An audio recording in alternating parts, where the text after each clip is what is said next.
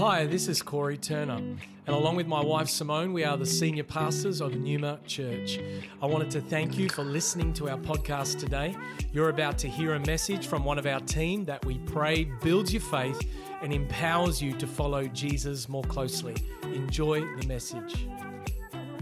So I was raised in the Russian Orthodox Church, and I remember as a little tacker, Mum giving me 10-cent coin or a 20-cent coin, and when the offering came around, in those days, there were no pews. There were seating around the perimeter for the very elderly people, and everyone else stood for up to 3 hours.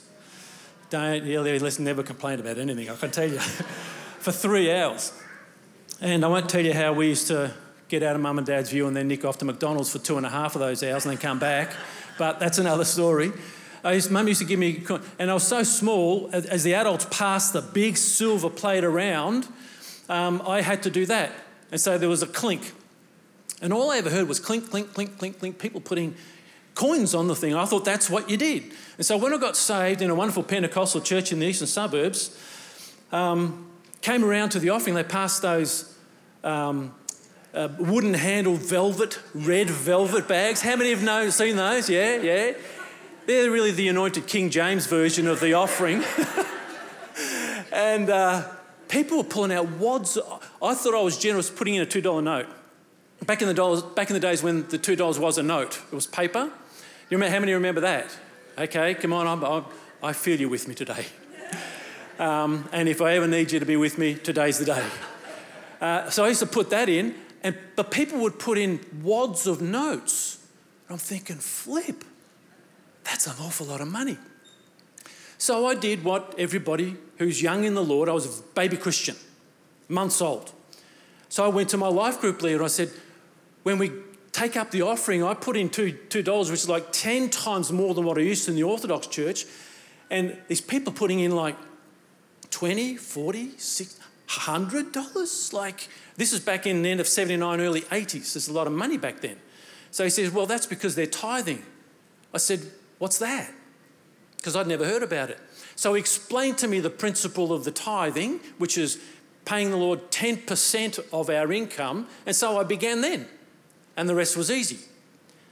So if you're not sure about what to do at the end of this message, actually, no, you will be sure.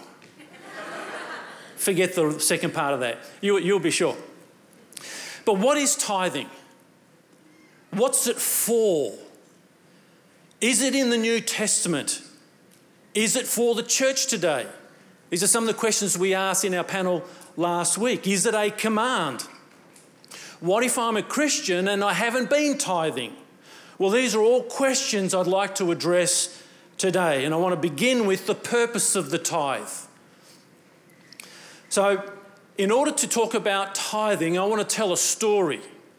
It's not a made-up story, it's not a fable, it's not a personal experience story, it's the story of the Bible. It's the story of the Bible. And the story of the Bible is about God's redemptive plan in human history. That's the story.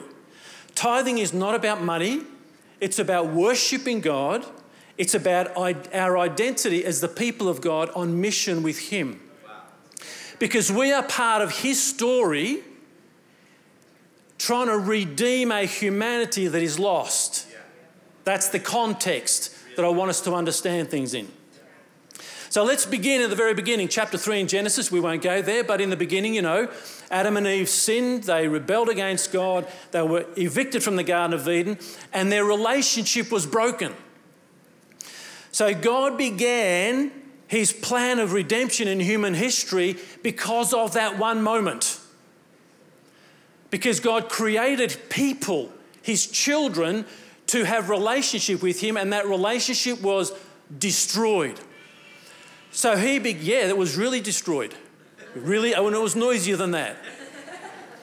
If the angels in heaven rejoice and one person gets saved, you can imagine what happened in heaven when this relationship was destroyed.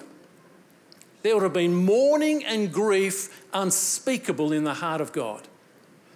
So God set out to redeem a humanity back to Himself, and that began with the call of Abraham. We read about this in Genesis chapter 12. Now the Lord said to Abram, before his name was changed to Abraham, go from your country and your kindred and your father's house to the land that I will show you, and I will make you a great nation. And I will bless you and make your name great, so that you will be a blessing. I will bless those who bless you, and him who dishonors you I will curse, and in you all the families of the earth shall be blessed. Only in Abraham can all the families of the earth be blessed. Now, in light of Christ's coming and the gospel arriving and Jesus teaching, the Apostle Paul says, know then that this is those of the faith are the sons of Abraham. So we're Abraham's children because we believe in Jesus. Yeah.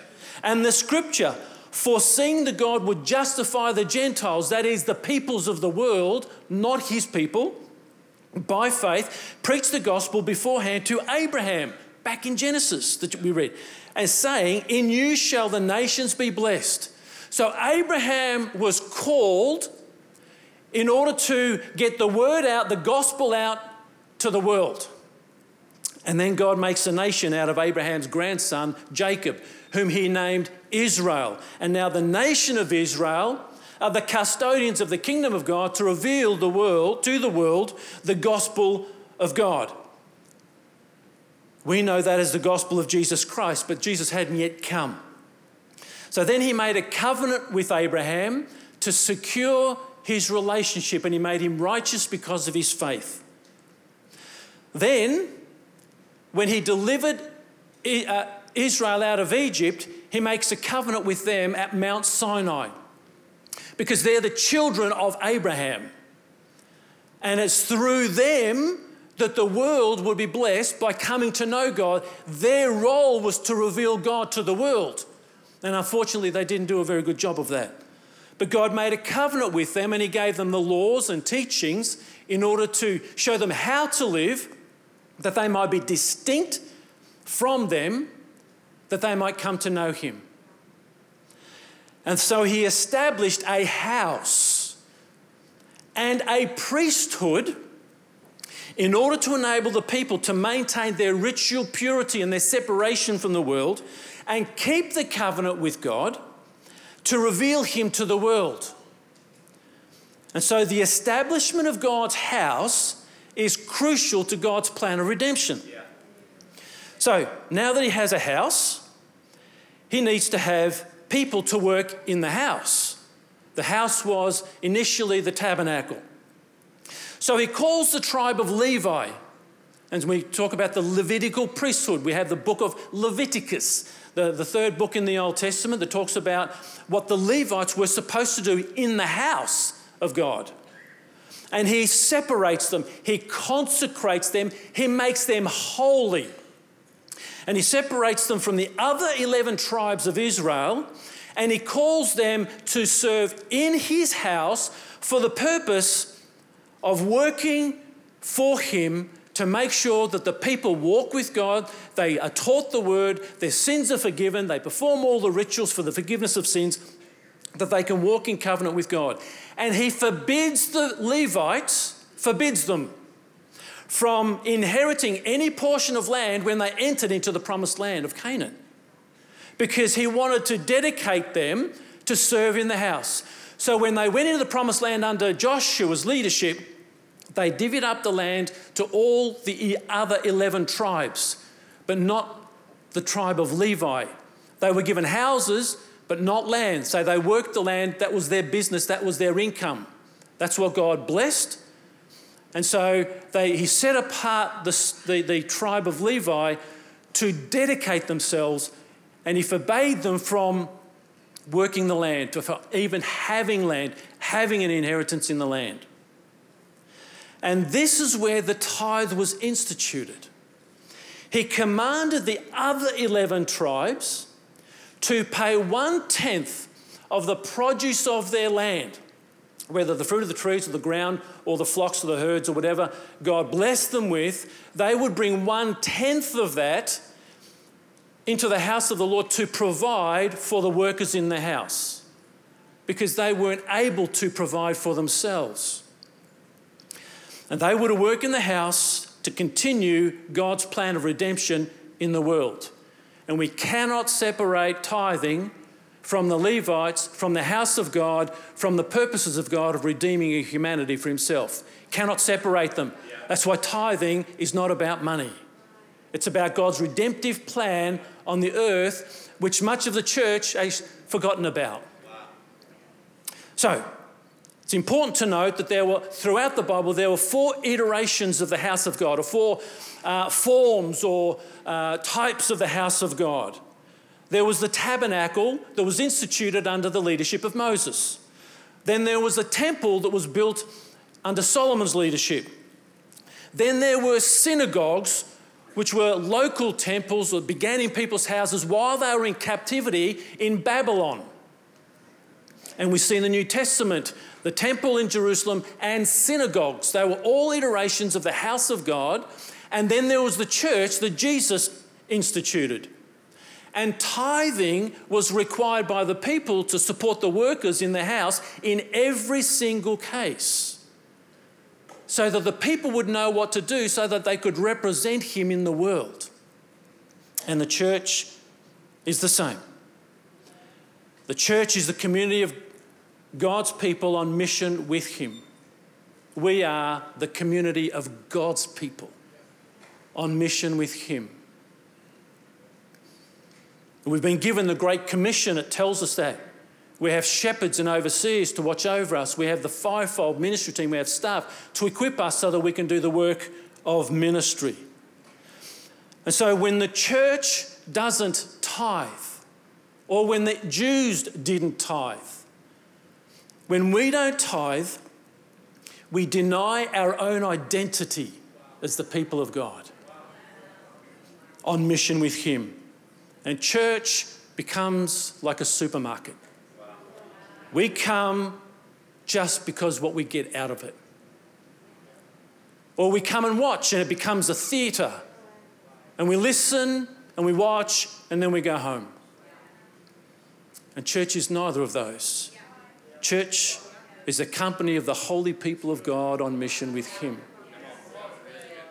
We are the body of Christ. And each one of us, every single one of us, has a role and a responsibility. So tithing is one of those responsibilities. We tithe so that God can pay his workers, to watch over his people, to equip them so they can do the ministry in the house and outside in the world. We've been given a ministry inside and outside. The ministry outside is called the ministry of reconciliation in 2 Corinthians 5. That's the preaching of the gospel to the lost. That's God's plan of redemption in this world. That's why Abraham was called. That's why Israel as a nation was established. That's why the church exists today. And today, the kingdom, the custodianship of the kingdom has been taken from the Jews and given to the church. Jesus did that. We learn that in the Gospels. We are the custodians of the kingdom. We know that because we've got the keys of the kingdom. What do keys do? They open and unlock doors. The keys of the kingdom are the gospel. That's what the keys of the kingdom are. And we are the custodians of that. We all have responsibility to tithe, not some of us. We are all called to participate in community, not just come and go on Sundays. We're all called to evangelise the lost. All of us, whether we're called to be an evangelist or not, we're all called to reach out with the gospel. And we're all called to serve in some capacity because we are the body of Christ. Each one of us has a spiritual gift, and that is to serve somehow in the house. We're all part of God's plan to reconcile the world to himself through the good news of Jesus. So what does the Old Testament say about tithing? How does it actually work? Well, during our panel last week, as I mentioned earlier, one of the questions that was asked, some people believe the tithing is not for today because it's Old Testament. It is Old Testament. It describes in the Old Testament what it's for, and we've explained that, but I'm going to look at some scriptures now, so you don't just take my word. I don't want you to just take my word. Be like a Berean, search the scriptures. So what does the Old Testament say? We're going to get to the New Testament because we're going to finish there because we need to know if it's in the New Testament. What does the Old Testament say? Because the Old Testament actually established it. In Leviticus 27, 30 to 33, and Leviticus was that book, part of the law given to describe the function of the Levites in the house of God to maintain the ritual purity and teach the people of God that they might reach the world for the Lord. In this passage, every tithe of the land, whether of the seed of the land or the fruit of the trees, is the Lord's. It is holy to the Lord. If a man wishes to redeem some of his tithe, he shall add a fifth to it. And every tithe of the herd of the flocks, every tenth of the animal, of all that passes under the herdsman's staff, shall be holy to the Lord. One shall not differentiate between good and bad, neither shall he make a substitute for it. And if he does substitute for it, then both of it and the substitute shall be holy. It shall not be redeemed. So they lived in an agrarian society. They grew crops, had trees with fruit, and they had animals which multiplied. And so a tithe of that was 1/10 of everything, whether of the land or of the flocks. Then in Deuteronomy chapter 14, Deuteronomy was a book that is a description of the second giving of the law. Deuteros nomos means second law, second giving of the law. Moses expanded and expounded the law just before they went into the promised land. And in Deuteronomy chapter 14, 22, 23, he says, you shall tithe. Now he's saying when they go into the land, into the promised land, you shall tithe all the yield of your seed that comes from the field year by year. And before the Lord your God in the place that he shall choose, which was Jerusalem, to make his name dwell there, you shall eat the tithe of your grain and your wine and of your oil and the firstborn of your herd and flock, that you may learn to fear the Lord God always. So what do we learn from these scriptures? So in summary form, the people pay the tithe to the Lord. Remember last week in the panel when Pastor Stacey asked the question, well, what if some churches, and as Pastor Corey mentioned, very few, if those in charge of the tithes weren't stewarding it very well, and people withhold their tithe. Well, we can't withhold the tithe if someone's stewarding it unfairly or wrongly or selfishly or indiscriminately, because we're not giving it to the church. We pay the Lord. And we've discharged our duty, and if someone's mucking around with God's money, let him deal with them. So that's not our business. Our business is just to give to the Lord the tithe. The second thing we got here, the tithe belongs to the Lord. The tithe belongs to the Lord. So if it's for the Jews, for the Hebrews, for Christians, if we're to tithe, we need to understand that the tithe is not ours to keep. That's why later on in Malachi, they were robbing God when they weren't giving him his tithe. The first 10% belongs to the Lord. The tithe is holy, the scripture says. What does it mean to be holy? Everything that had to do with the worship of Yahweh was holy. And only if it had something to do with the worship of Yahweh. Because God was holy. The tabernacle, the place of worship, was holy. The Levites set apart to facilitate worship were holy. All the articles of furniture and the oil in the tabernacle were holy. The garments the priests wore were holy. The tithe was holy. Because God is holy and God used it for a holy function. And thirdly, we learn in the Deuteronomy passage which we read that you may learn to fear the Lord. This is language of worship. To fear the Lord is to worship him.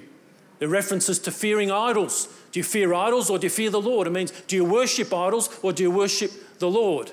Because they went astray many times, the Hebrews, and they feared idols, they worshipped idols. Well, this is language of worship. When we bring our tithe to the Lord, we worship him. We had a wonderful time of worship in song and praise.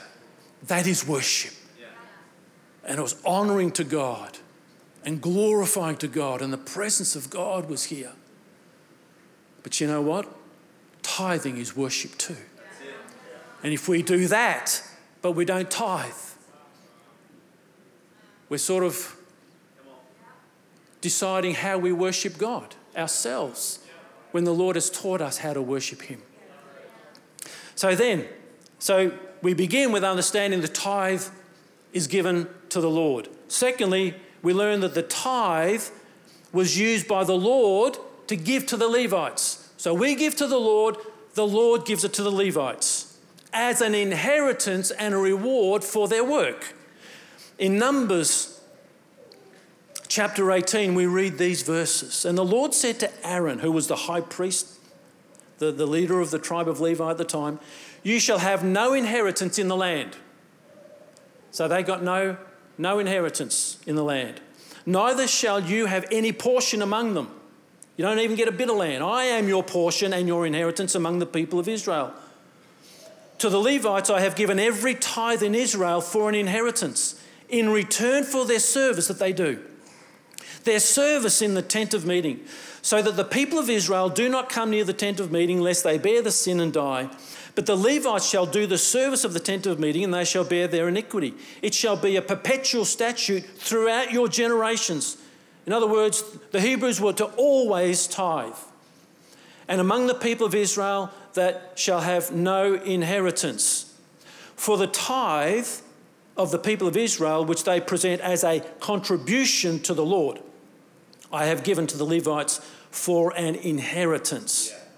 Therefore I have said of them that they shall have no inheritance among the people of Israel. Moreover, you shall speak and say to the Levites, when you take from the people of Israel the tithe that I have given you from them for your inheritance, then you shall present a contribution of it to the Lord, a tithe of the tithe." So the Levites tithe themselves to the priests, which is the family of Aaron.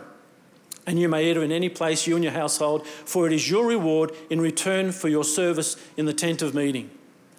This word contribution, the tithe was a contribution. The Hebrew word is teruma. The word teruma means to lift up. This is what the tithe meant. When I bring the tithe,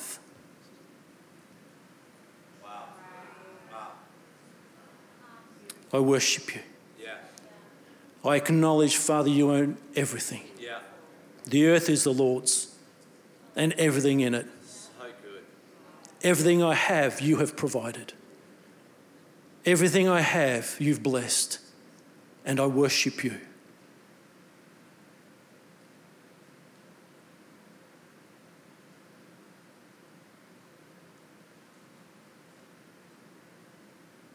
Now, they can't lift all their cattle, can they?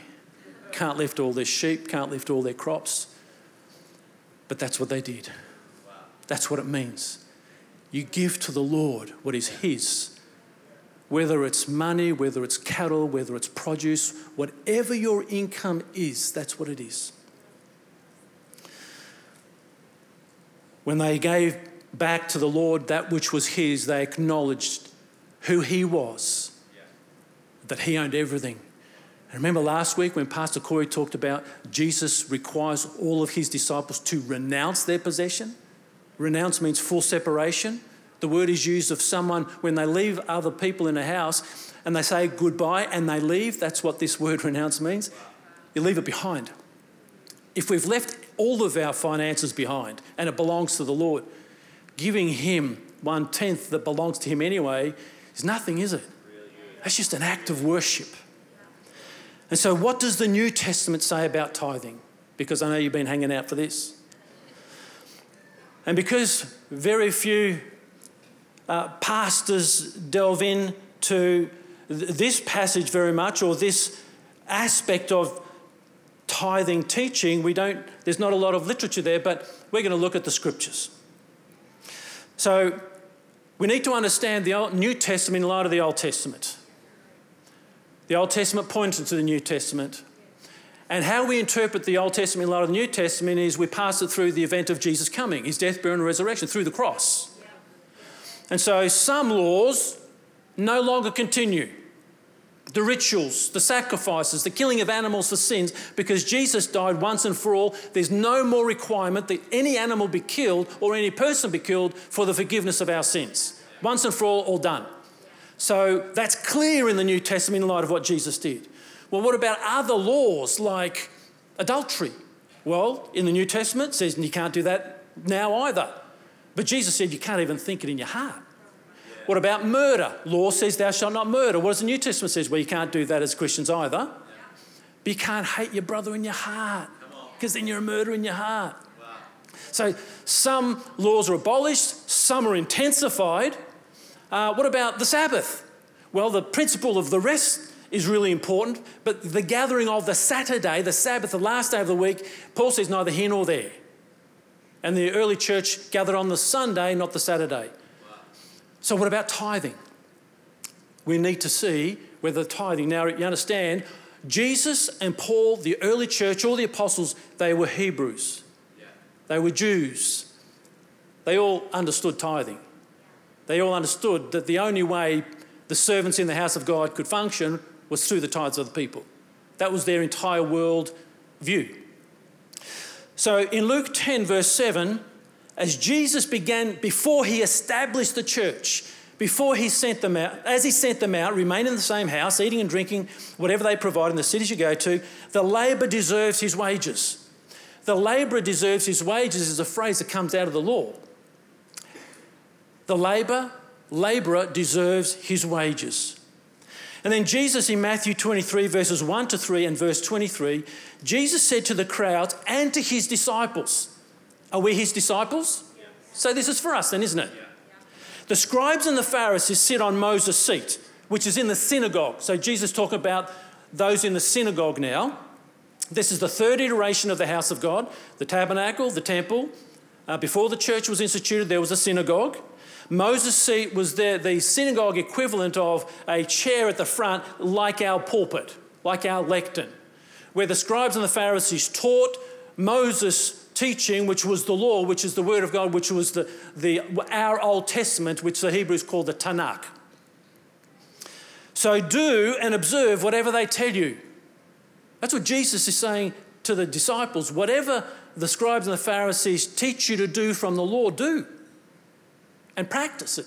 Just don't do what they do, because they were hypocrites, for they don't practice what they preach. And in verse 23 it says, woe to you, scribes and Pharisees, hypocrites! You tithe mint, dill and cumin, herbs and spices, the minutiae of their harvest. And you've neglected the weightier matters of the law, justice, mercy and faithfulness. These you ought to have done without neglecting others. In other words, it said you should continue to tithe, but not neglect justice, mercy and faithfulness. So he's talking about tithing in the synagogue. So in the synagogue, he says continue tithing, and this is for the disciples also in the house of God.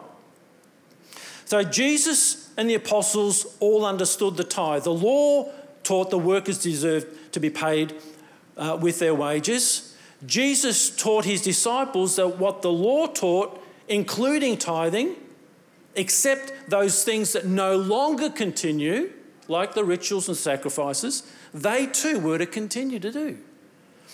And when Jesus spoke to the Pharisees about tithing, he was talking about something that he wanted his disciples to pay attention to as well, because they were there.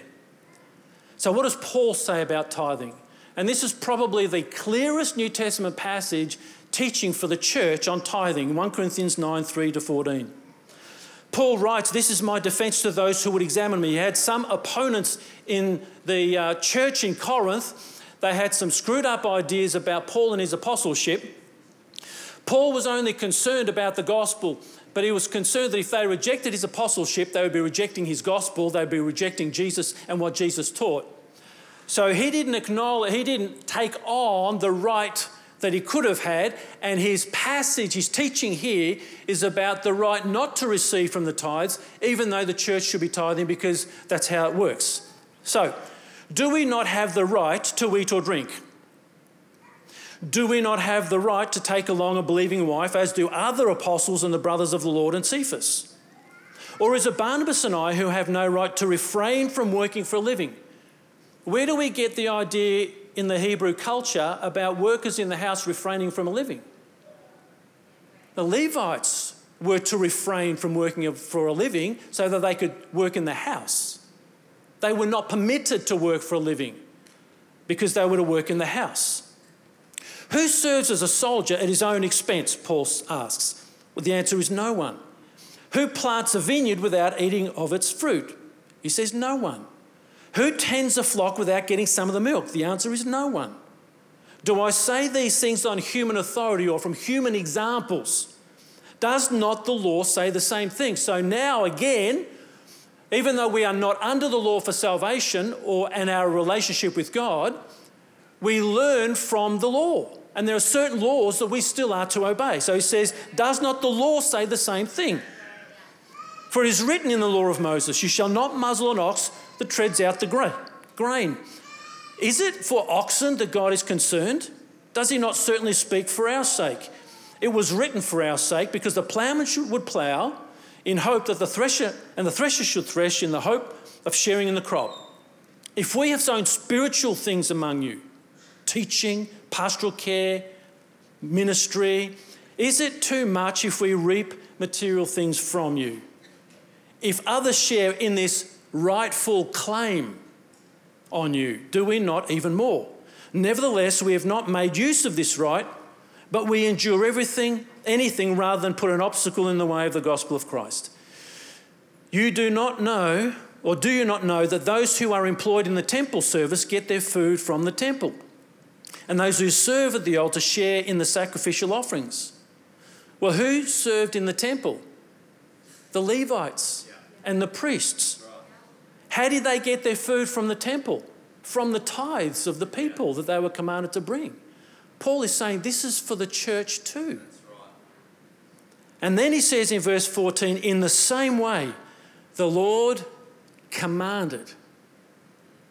And you know, in the Gospels, when the Great Commission, where Jesus said, go in the world, make disciples, teaching them to obey everything that I've commanded. Yeah. This is one of the commands of how the church should function, that those who proclaim the gospel should get their living by the gospel.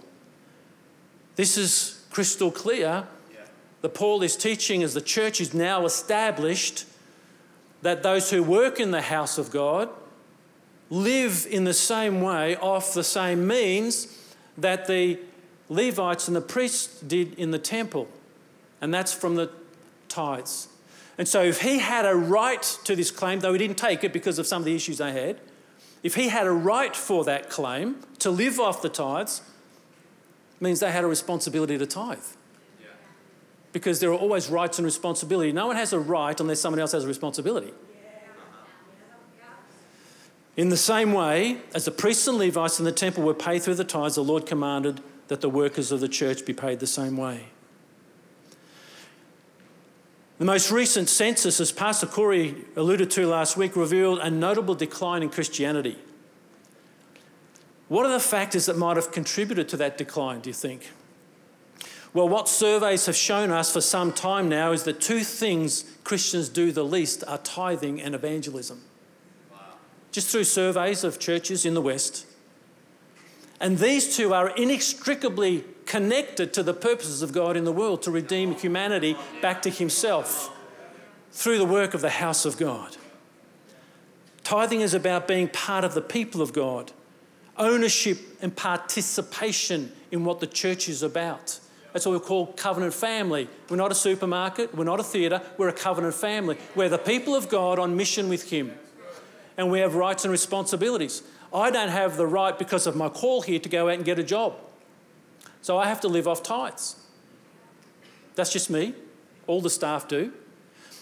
And we can do that well when everybody tithes. And because God has given us a vision to plant 200 churches, there are finances there that are required for the fulfillment of the vision that God had for the world when he called Abraham. This is just part of our part of the vineyard that we're responsible for. Well, you might be thinking, well, what if I haven't been tithing? Well, I want to read to you out of Malachi 3, a word that is not given to us. This is not a word to us, but I want to read it so we understand what God thought of a people who had been taught tithing for about 1,000 years and they stopped tithing. From the days of our fathers, you have turned aside from my statutes and not kept them. Return to me and I'll return to you, says the Lord of hosts. But you say, how shall we return? Will a man rob God? Malachi said, yet you are robbing me. But you say, how have we robbed you? And God says through Malachi, in your tithes and contributions. Contributions is that teruma. You've robbed me by not paying the tithes. And you are cursed with a curse, for you are robbing me, the whole nation of you. Bring the full tithe into the storehouse. That is the storehouse in the tabernacle where the food was kept for the priests and Levites. That there may be food in my house for the workers, and thereby put me to the test, says the Lord of hosts, if I will not open the windows of heaven for you and pour down for you a blessing until there is no more need, until the people of God have no more need. I'll rebuke the devourer for you, so that it will not destroy the fruit of your soil, and your vine in the field shall not fail to bear, says the Lord of hosts. All the nations will call you blessed, for you will be a land of delight, says the Lord of hosts. So when they were not tithing, they were robbing God. Why? Because the tithe belongs to him. So if I take something that belongs to you, I've robbed you. Or if you lend me something and I don't give it back, I've robbed you. The tithe belongs to the Lord. Our first 10% belongs to the Lord, the scriptures teach. But they had known this for 1,000 years. For a lot of us, maybe this is just new. So this is not a word for us, but I read this so that we can understand that God's heart is invested in his house. Why? Because he wants the house to equip the work of the people of God, that they might reach the world through the gospel of God and bring back to him those people who are lost. As Pastor Dave said in our panel last week, there's no shame and condemnation. If we haven't been tithing, now's the time to begin. But there's no shame and condemnation because God doesn't use those tools. The devil does. But there might be conviction. So if we haven't been tithing till now, we can begin now. And so when I was taught by my life group leader, I began then. For some of you, that might be a bit more of a challenge. I was single. It was easy to start. But tithing is about discipleship. It's not about money. We're called to love other people. We don't get an option not to love other people. We're called to tithe. We don't get an option not to tithe. We're called to serve. We all have spiritual gifts. We don't get an option not to serve. We're called to be a blessing. We're called to pray. We're called to evangelize. We don't get an option not to. We're called to forgive other people. Yeah. I remember there was a time years ago when my father had destroyed our family and my sister became an alcoholic as a result and died at the age of 35. I had to forgive my father. It took me 2 years to even know that I had to forgive him because of the torment that caused me. But I didn't have an option not to forgive him. I couldn't say, well, that's too hard for me. I can't do that. If I'm a follower of Jesus, I have to line my life up to everything the scriptures teach. Forgiveness is one of those. Serving is one of those. Evangelizing, loving, and tithing is one of those as well.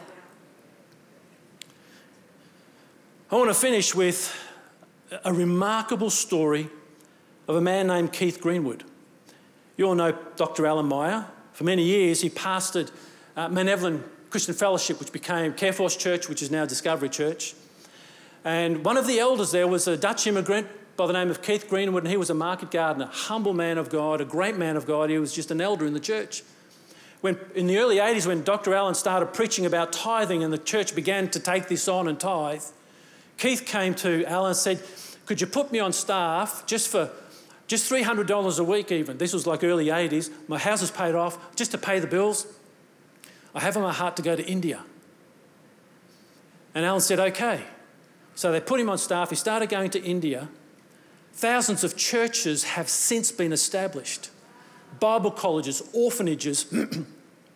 Last statistic I heard about 20 years ago that over 750,000 Hindus had come to Christ as a result. Now there'd be over 1 million. Why? Just because one church tithe and one man did something to reach the lost. We can do this, church. Christianity doesn't need to decline. We can do this, but we all need to own it. Our tithe belongs to the Lord, and as we give it to him, we worship him and we honour him. He can pay the workers in the house. We can equip the saints to do the work of the ministry. We can plant more churches. We can reach more people.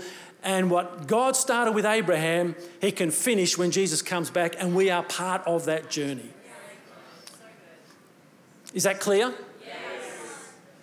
Now, I know it's a challenge for some of us. We have budgets, we have bills. There's no shame or condemnation. It might take a bit of a process, but if you need help, ask someone. Yeah. Ask someone who tithes. How do you do it? Let them pray with you. Let them encourage you. But we know the promises there, if we as a church all tithe, God would bless our church. So much so that we would never have any needs. Yeah. And nothing could devour us. And the world around us would see that God has blessed us. It's if we as a church tithe. Would you let me pray with you? And whatever it is that you now are thinking or are feeling or are being challenged with, I know some of you may well have been tithing for many, many years, and so it's not new for you. For some of you, maybe you've never even tithed, maybe you've never even believed it was biblical. So now it's pretty clear. And I tell you, I fear the Lord too much to manipulate the text. I fear the Lord to manipulate the text. And that's why what I wrote in the book is simply an exposition of passages that describe all the relevant components to what we are on about, including tithing. That's why we couldn't give you or couldn't recommend to you other texts that they butcher the texts about tithing and they don't say what the texts actually say. But I fear the Lord. I have not wanted in any way to persuade you to do something that I think you should do. I've only wanted to teach you what the Word of God says. Because the Lord promises blessing. But tithing's not transactional because worship's not transactional. We are already His children. We already have everything. So we give it to Him as worship so that the house of God can function, so that people in the world could be found again through our work preaching the gospel in this world. Would you open your hearts? Would you stand with me? Would you open your hearts, raise your hands, posture yourself somehow to do your business with God. And I just want to pray for the Lord to help you to do whatever you need to do. As you are a member of our covenant community, so that together each one of us can do everything that God has called us to do. Father, in the name of Jesus, pour your Spirit out upon us, Father, afresh, we pray. Let rivers of living water flow from our belly. Strengthen us, enable us to walk in the fullness of your word, to align our lives with every part of your word, including this teaching on tithing, serving, loving, evangelizing, whatever it might be. But as we've talked about today, Lord, so that you can pay the workers in your house, we bring you what is yours. You know the condition and the state of our hearts. You know what we're thinking about right now. And together as your people, we pray, would you help us all? Would you help us individually? Would you help us together? Empower us to be what you want us to be, what you've made us to be, so that we can do what you've called us to do, so that we can go where you've called us to go. We worship you. We honor you. We bless you.